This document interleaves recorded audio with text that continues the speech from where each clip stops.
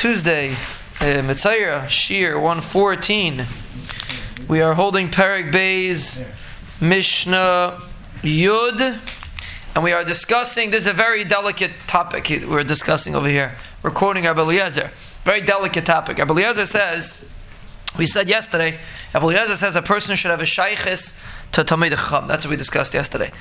Then he says another piece, V'havei zahir b'gachalton shaloisi kaveh. Be very careful not to get burned by their coals. I mean, we discussed yesterday, you're supposed to be warmed, ungevarmt, by the Chachamim, but you should not get burned by their coals. It's a very important concept, which unfortunately some people fall in. A person, let's say, is Mishamish, let's say Chaim Zatzal. People are Mishamishim.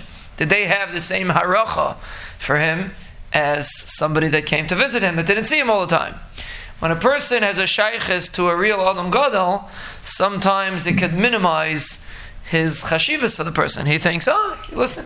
He knows, actually someone once told me that, I forgot who he said it over from, but he said he spent time with a lot of Gedolim HaPoskim. And he said every time, the closer he got to the Gedolim, the more the difference between him and the Gedolim were minimized, because he said, okay, he knows one more Pimagadim than I do, he knows one more Chveis Shach than I do. Very nice. He says the only exception to the rule was Moshe. He says the more he spent time by Moshe, the more he realized that Moshe was on a different planet than he was. Interesting quote. I don't know where I heard it from. But the point is that a person spends time by an Adam Gadol, sometimes he feels that the difference between him and the Adam Gadol can be minimized. And that's what we're saying. V'havei zahir b'gachalton shaloisi kaveh. Be very careful, you're getting close to the Chacham. To get warmed up by the Chacham, make sure you don't get burnt. Don't get too close. Don't think that you're shava b'shava. You could disagree, you could say deis, you could say comments. That sort of could happen when a person gets accustomed to an Adam Gadol.